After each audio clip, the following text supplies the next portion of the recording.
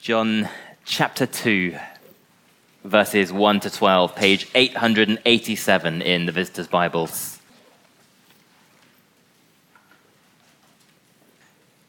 On the third day, there was a wedding at Cana in Galilee, and the mother of Jesus was there.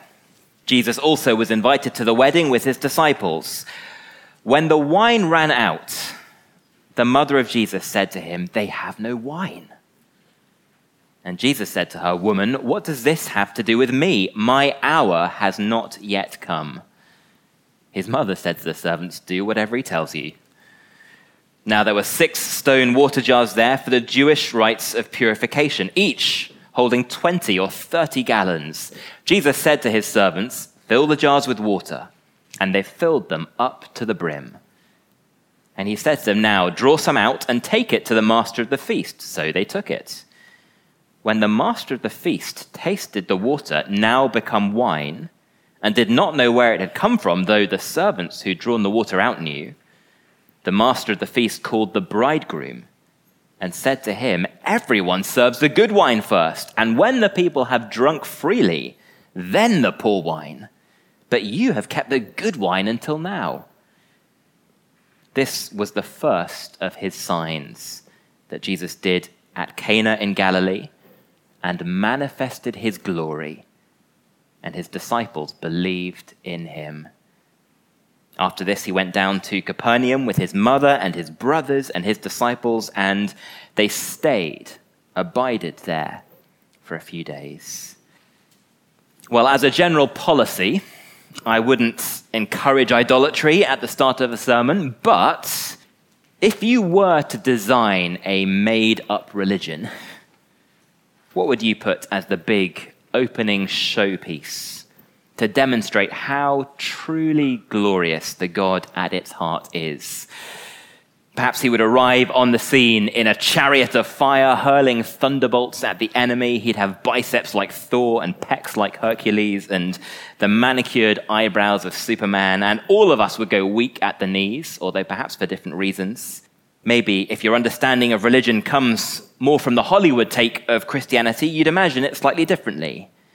God would reveal his glory through cold, hard, authoritarian power. He would come as a sort of tyrannical, miserable cleric sitting alone like Mr. Putin, all alone at the end of a long marble table. And immediately he would ban all sex and all music after midnight and confine all women to the kitchen forever. Is that what his glory looks like? The sort of cruel compliance you see in The Handmaid's Tale. Well, the good news is we don't have to imagine it for ourselves, because John tells us that this event is how the true creator of the universe chose to first manifest his glory. Verse 11 tells us the point of the passage. John introduced his book, if you remember, by saying that the eternal God has come in the flesh and dwelt among human beings, and his apostles, his witnesses, have seen his glory. Glory as of the only Son from the Father, full of grace and truth. And verse 11 tells us that this is what that kind of glory looks like, the first sign. We're going to get 7 of these signs in total, 6 in the first half of the book, all pointing towards the great final sign right at the end. And I'm willing to bet that none of our made-up gods first showed their glory by doing something as wonderfully fun and generous and friendly and warm as this. He is so far, isn't he, from that caricature of religious coldness. The first thing we read about Jesus is that he had a normal, wholesome, joyful social life. We see him in a party, at a wedding, saving the party, in fact. And then at the end of the passage, verse 12, we see him abiding once again with his family and friends. A little verse just shoehorned into the story. It adds nothing. But it tells us once again that the focus of his witnesses, his apostles, is simply being with Jesus. They love to be around him. And I'm willing to bet that none of our made-up gods first showed their glory in such a low-key, hidden kind of way, so that only a handful of people ever even know that it's happened. Did you spot that? What an odd way to reveal yourself, so that you save the day, but no one even notices. Well, there are two halves to the passage. It begins with a massive domestic crisis, and then Jesus intervenes. There's the sign itself, the miracle, but far more importantly in the second half, there's the thing the sign is actually pointing to. What is it telling us about the true God of the Bible? That his glory looks like this. So let's start in verses 1 to 5 with the crisis. And as so often in John's Gospel, there's what is going on the surface, and then there are all sorts of hints at a problem that goes much deeper. On the surface, we might call this the mystery of the missing bridegroom. This is a story of a young man who is completely inadequate. Now, a wedding is a big deal, isn't it, in every culture? In our culture, there are certain expectations on the groom. You've got to make a slightly gushing speech and praise the bridesmaids and get through the nightmarish first dance. But catering is basically someone else's problem. Even here, though, in our culture, when it goes wrong, it is very stressful, isn't it? So notice who's completely absent in this story. There's no bridezilla demanding to know why nobody's having fun at her party, and more to the point, there's no bridegroom trying to fix the problem. Maybe he's hiding from his wife behind the portaloos. But neither of them, bride or groom, are even named. The bridegroom never even speaks. All of John's focus is on Jesus, which is already revealing because ultimately the groom was the one responsible for hospitality at a wedding. Look who gets called by the master of the feast as the story ends. This is the first major test of his new family, and he has failed it in a way that was shameful. And if you think a dry wedding would be a social disaster here in Scotland, well, the commentaries point out that in Israel it could even become a legal matter. This man had obligations to meet. It was a sort of hospitality disaster that a bride's family might even sue over. Or perhaps Jesus' mother was a family friend involved somehow in the planning, and as she sees the inevitable tears looming, she turns to someone that she knows instinctively she can trust. What she expects him to do about it is anyone's guess, but deep down, Mary knows that Jesus has the resources this bridegroom lacks. And so she speaks those 4 dreadful words, "Son, they have no wine." Zoom out a bit, though, and there are all sorts of allusions here to a deeper problem. This is more than a mere social faux pas. Somehow, this little wedding party in Cana seems to typify Israel as a whole. Right here in what should be the moment of deepest celebration and joy, everything runs dry and barren. Literally, the wine is lacking. It's exhausted, barren. The real crisis is a people starved of joy. Is this what was promised for God's people? Think of the Song of Songs, the great wedding and romance story of the Bible, where the wedding scene takes place in a promised land flowing with milk and honey and wine. How far has Israel fallen from what they hoped for? Here they are in dusty Cana, under the foot of Roman occupation, and the groom can't even manage a cheap carton of Aldi box wine. "They have no wine" are 4 words that are far more sad than they sound at first. There's a verse in the Talmud written after the temple was destroyed that says it all. There is no rejoicing save with wine. There is no rejoicing. I wonder when you last had a proper belly laugh, a real one. For some of us, it might feel a long time ago now. Maybe we can't even remember it. And it's not your fault. Our world can feel so desperately sad at times, can't it? Well, Jesus' reply to his mother is surprising. Whatever the tone is, he's putting distance between himself and her. He doesn't call her mother, just woman. I don't think it's rude. He'll use the same word at the end of this book as he hangs on the cross and thinks lovingly of her. There's something linking these two passages. It's the only other time that Mary is mentioned in this whole gospel, right at the end, and neither time does she get her name. Because I suspect, just like the party as a whole, she's also playing a bigger part here than just one woman. She is standing for faithful, hopeful Israel, waiting, whether she quite knows it or not, for what only the Messiah can bring. Woman, what does this have to do with me? My hour has not yet come.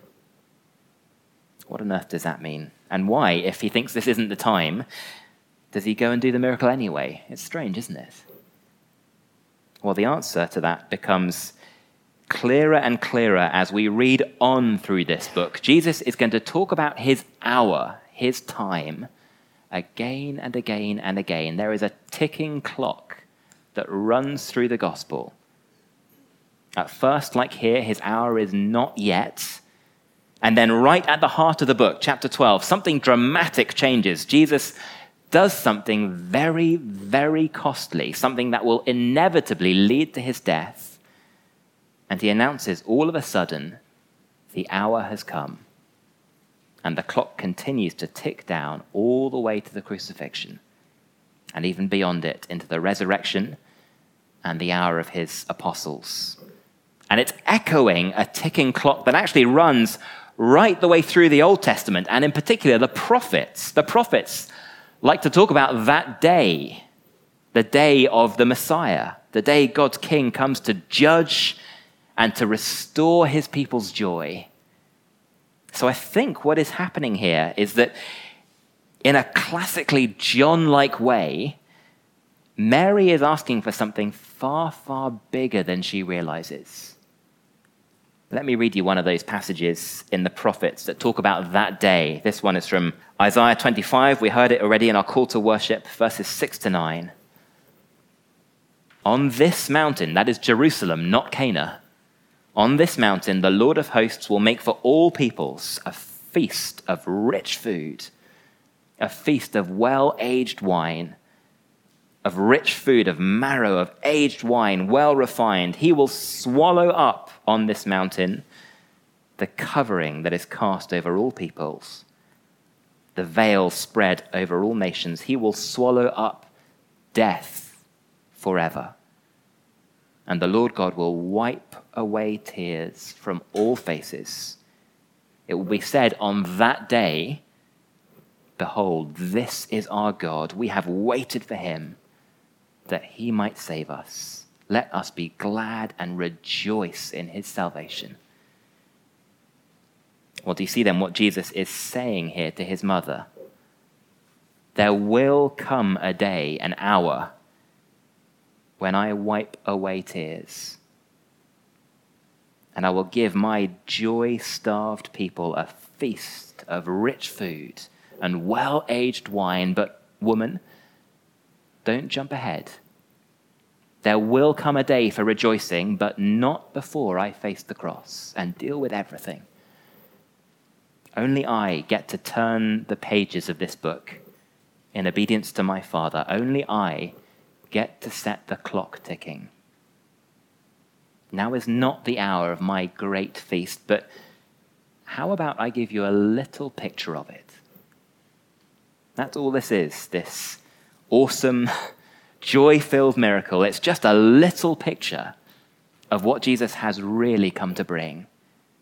Just like that table that we're going to gather around later on is another little sip. So it's not like Jesus says no here, but Mary twists his arm. The point is that nobody twists his arm. She and he are just talking on entirely different levels. She knows that he cares. She knows he's going to help somehow. And isn't verse 5 hilarious? Even after that gentle rebuke, you can almost hear the maternal eyes rolling. She turns to the servants and says, "Do whatever he tells you." And that, by the way, is word for word what Pharaoh said about Joseph, the Savior God sent him in the face of another great famine. So verses 1 to 5, Jesus' first sign comes in the middle of a crisis. Those tears Isaiah spoke about have not yet been wiped away. They're being shed right now all over Ukraine, aren't they? Real, stinging tears from people with nothing left inside, the joy gone.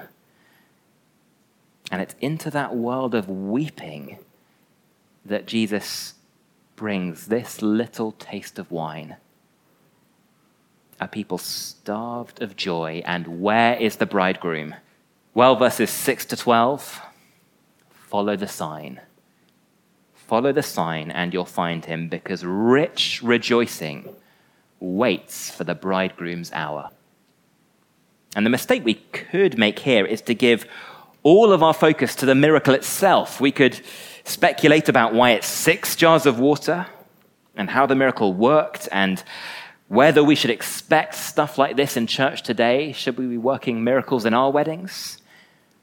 But the thing that misses is that John almost passes over the miracle itself completely. There's no spectacle. We're not even told when it happens, just that, by the way, verse 9, it already had. Jesus doesn't wave his hands over the water jars. He doesn't even pray. The creator of the universe just wills the water to change, and it's changed. Augustine said it's the sort of miracle that in one sense isn't miraculous at all, because the one who made the very best wine ever drunk instantaneously in those water pots is the very same creator who makes wine year in and year out through ordinary grapevines. I've got one lovable but snobby friend who gave me a terrible time once for serving some cheap Chilean Merlot. Oh, don't you know those are just aged in industrial steel vats, that stuff. There's no real taste. Well, here the Creator God crams all the complex flavors, the vanillas and the tannins and whatever else you might want from a decade of sitting in the finest French oak barrels. He crams it into this water in the blink of an eye. But John doesn't talk about it as a spectacle, does he? Or a wonder. Look at John's word. It's a sign.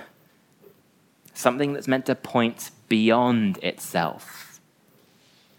So the sign itself comes in verses 6 to 8, and because it's a signpost, the details it does give are quite specific. First, there's the obvious thing.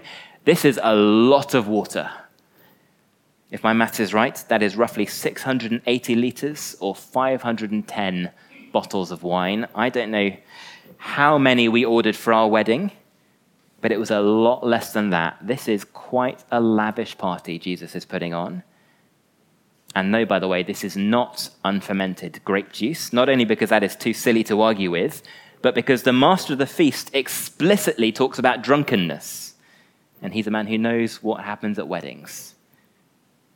Of course, Jesus does not approve of drunkenness. The Bible makes that clear in other places using exactly the same word as verse 10, because drunkenness hurts people. It ruins happiness. But wine itself is a gift of God that's meant to bring joy. It gladdens the heart, says the Psalms. And Jesus gladdens them a lot here. But there's more detail in the sign, isn't it? It's lavish. But why does John bother to tell us where the water comes from? Surely water is water. Well, no, not in first century Israel. This water, verse 6, was set aside for a very particular, very special use, the Jewish rites of purification, and then Jesus goes and nicks it. And that might be an incidental detail until you notice that John brings up water and cleansing in every single chapter of this book, from chapter 1 through to chapter 7. We've had it once already, haven't we? John baptized with water. It was a picture of cleansing. But Jesus brings the reality. Jewish religion was obsessed with getting clean. And so standing by at a wedding like this are gallons and gallons of water on tap, ready for washing with. You would ceremonially wash your unclean hands before you ate. If you're a Pharisee, you'd wash out your plate and your bowl for good measure. At some point, if you read Leviticus, the bride and groom might have to wash themselves as the marriage is consummated, in case their own sexual sin ruins this precious new relationship. Gallons and gallons and gallons of water. But it's not enough, is it, to take away the sins of the world? All of it just pointed forwards to the hour when the Lamb of God would come and do it for real. And only then will we truly be able to rest and rejoice. Notice the language of verse 7. Those jars of Jewish religion are filled to the brim. And then it all overflows into Jesus' gift of wine. All the grace pictured in the Old Testament filled full in Jesus. Endless, watery washing replaced with something as potent as wine, with realized rejoicing. If Jesus is going to wipe away every tear and bring real and lasting joy, then first, the hour has to come when he deals with sin forever. And until then, you aren't meant to force endless belly laughs out of this life. It's okay if sometimes it's hard to rejoice. We need the joy bringer. I wonder if you picked up on that other little detail at the start of the passage. When does all this happen? Well, the maths is a little bit vague, but however you cut it, we're at the end of week 1 of Jesus' ministry. Until now, John has been numbering the days with every incident, almost as if he's giving us a new week of creation. And at the end, around the Sabbath, we get a wedding feast. But instead of making that explicit, John calls this the third day, 3 days after the last event. Is that one more little hint, though, that all of this will have to wait for the third day, for the cross and resurrection? The wedding we're really talking about here is the wedding at the end of time. There's only one other place in this book where John talks about a resurrection happening on the third day, and it's the very next story, verse 19. So the sign itself here shows us Jesus acting out everything he's come to do. Washing replaced with wine. And then verses 9 to 11 show us the glory of the one it all points towards. What is this telling us about Jesus? It's telling us that he is the true bridegroom, the true bringer of joy. It's a wonderful scene, isn't it? Next, we get a kind of blind taste test where the expert judge is given a bottle of Aldi Plonk right next to a bottle of 1982 Bordeaux, and without the labels, he can't tell them apart. In an instant, Jesus has made 510 bottles of Isaiah's well-aged wine. And the master of the feast not only approves it, he is shocked by the generosity. But who gets the credit? Well, Jesus makes sure it all goes to that hopeless bridegroom. What sort of host brings out the most generous, expensive wine when half the guests are too sloshed to even know what they're drinking? Well done, you. And only the servants and the disciples know the full story. So not only does Jesus save the day, but he does it in the most loving and generous way possible, keeping all the attention on the bride and groom. And you see what it's telling us about him. It's not just that he's generous and fun and full of divine creative power. Yes, he's all that. But he comes like that and stands in the place of this poor, inadequate bridegroom. John makes that explicit in chapter 3. John the witness will speak for one last time, and he'll tell us that the bridegroom is here at last. And so John can fade away into obscurity because his joy is complete with all the attention on Jesus. In fact, we're going to hear wedding bells quite a few times ringing through this book. Time and again, the prophets promised a great big banquet when the day of the Messiah came, and time and again they painted God as the bridegroom, the loving husband. And John is saying he's here. Jesus is both. In chapter 1, he introduced Jesus as the Lamb. In chapter 2, he plays the part of the bridegroom. And when John has the privilege of closing the whole Bible in the book of Revelation, he puts them together, doesn't he? After the cross and the resurrection comes the wedding feast of the Lamb, when everyone that he has washed clean is invited to rejoice. If there's a smile ever on our faces today, and I hope sometimes there is, it's the smile my kids get on their faces when an invitation to a party comes through the door. It's not that we have nothing now. We've got a wonderful invitation.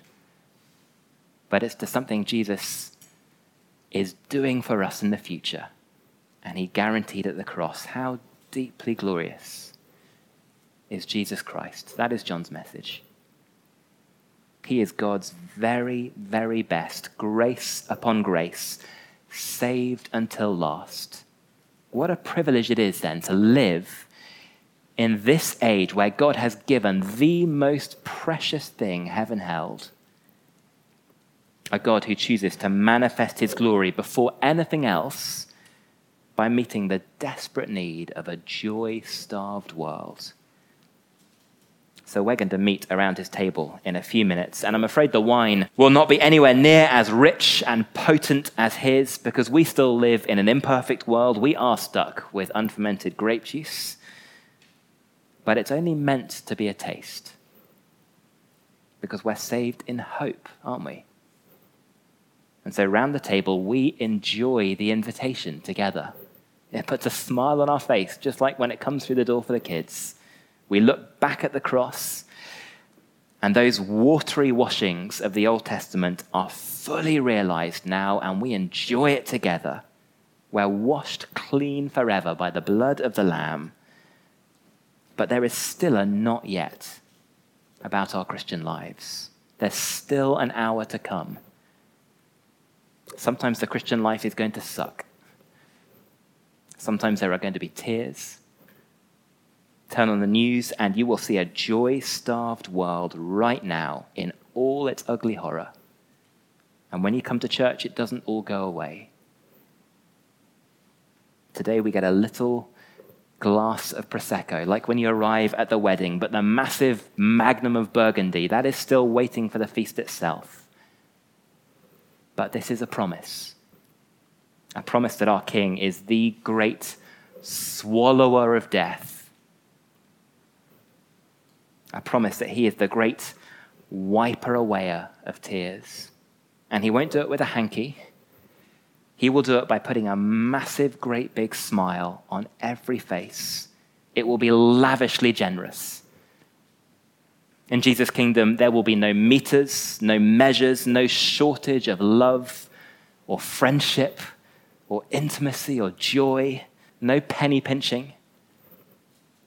None of those awful showers where you have to keep pressing the button every 10 seconds to get some warm water. Those will be the first thing to go, because that is not how Jesus does things.